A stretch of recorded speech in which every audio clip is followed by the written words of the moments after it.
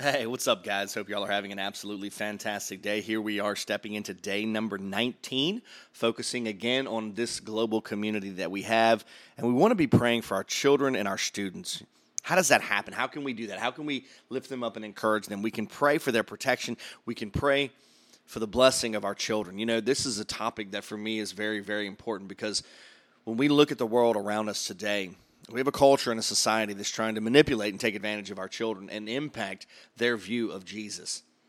And they're trying to do it drastically. We've seen throughout history the times when governments have attempted to do that. You go all the way back to the time of Nebuchadnezzar in Babylon. That's how, when you look at Daniel, that's how Daniel ended up away from his homeland. And yet God blessed him because he was faithful to God in the midst of that time period. When you think back to the time of Hitler, even in the early 1900s, 1920s, they're manipulating children to hate the people of Israel, to hate Jews. And so by the time World War II comes around, there's a hatred there that they don't even understand.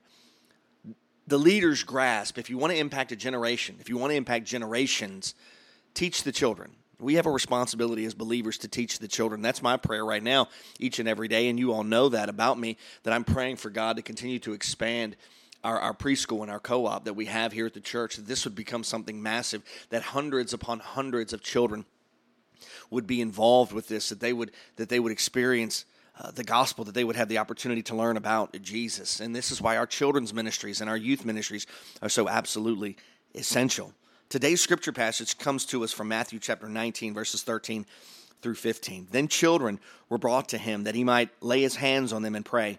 The disciples rebuked the people, but Jesus said, "Let the little children come to me, and do not hinder them, for to such belongs the kingdom of heaven." And he laid his hands on them and went away. And one of the beautiful things we must recognize is that children are a blessing from God. When I look at our church, I'm thankful for the parents and grandparents who bring their children each and every day, each and every opportunity that we have.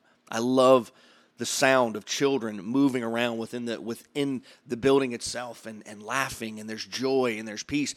And then there's conversations about Jesus, and they're singing and proclaiming and worshiping him.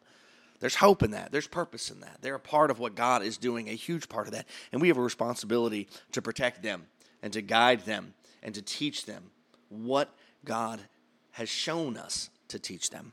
So what can we pray about today? Let's pray that God would bring about a revival among children and that teens throughout the nations would have a transformation. This year, I'm going to ask you to pray specifically. We have 100 spots for teenagers going to Fuge this year. I'm praying for lives to be transformed. We have for the very first time, we're taking children to Centra Kid, and I'm praying for parents and chaperones and children who are going there to be able to hear the gospel and to share and to learn and understand what discipleship looks like. We have each and every week opportunities in Sunday school classes because we have wonderful Sunday school teachers. I would encourage you, bring your children. We also need volunteers and we need teachers, so please, if you're interested or if God is moving in you, now is the time because you're needed.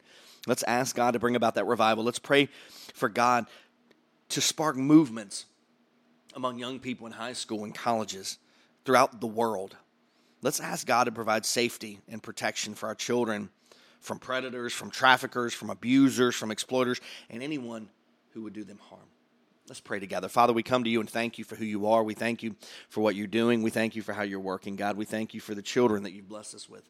Help us, Father, to share the gospel with all of them.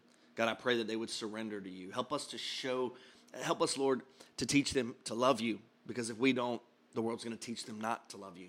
And we, Father, are so grateful for what you're doing in this place. We pray that our children will be protected. We pray for our Christian schools and the opportunities there, that they would expand exponentially, Lord, that we would have so many families wanting to be a part of this that we don't even know where to put people.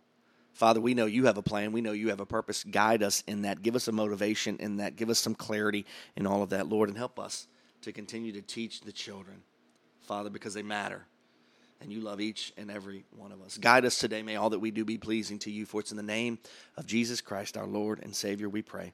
Amen. Thank you guys so much again for taking time out of your day to join in here as we continue this pretty awesome journey.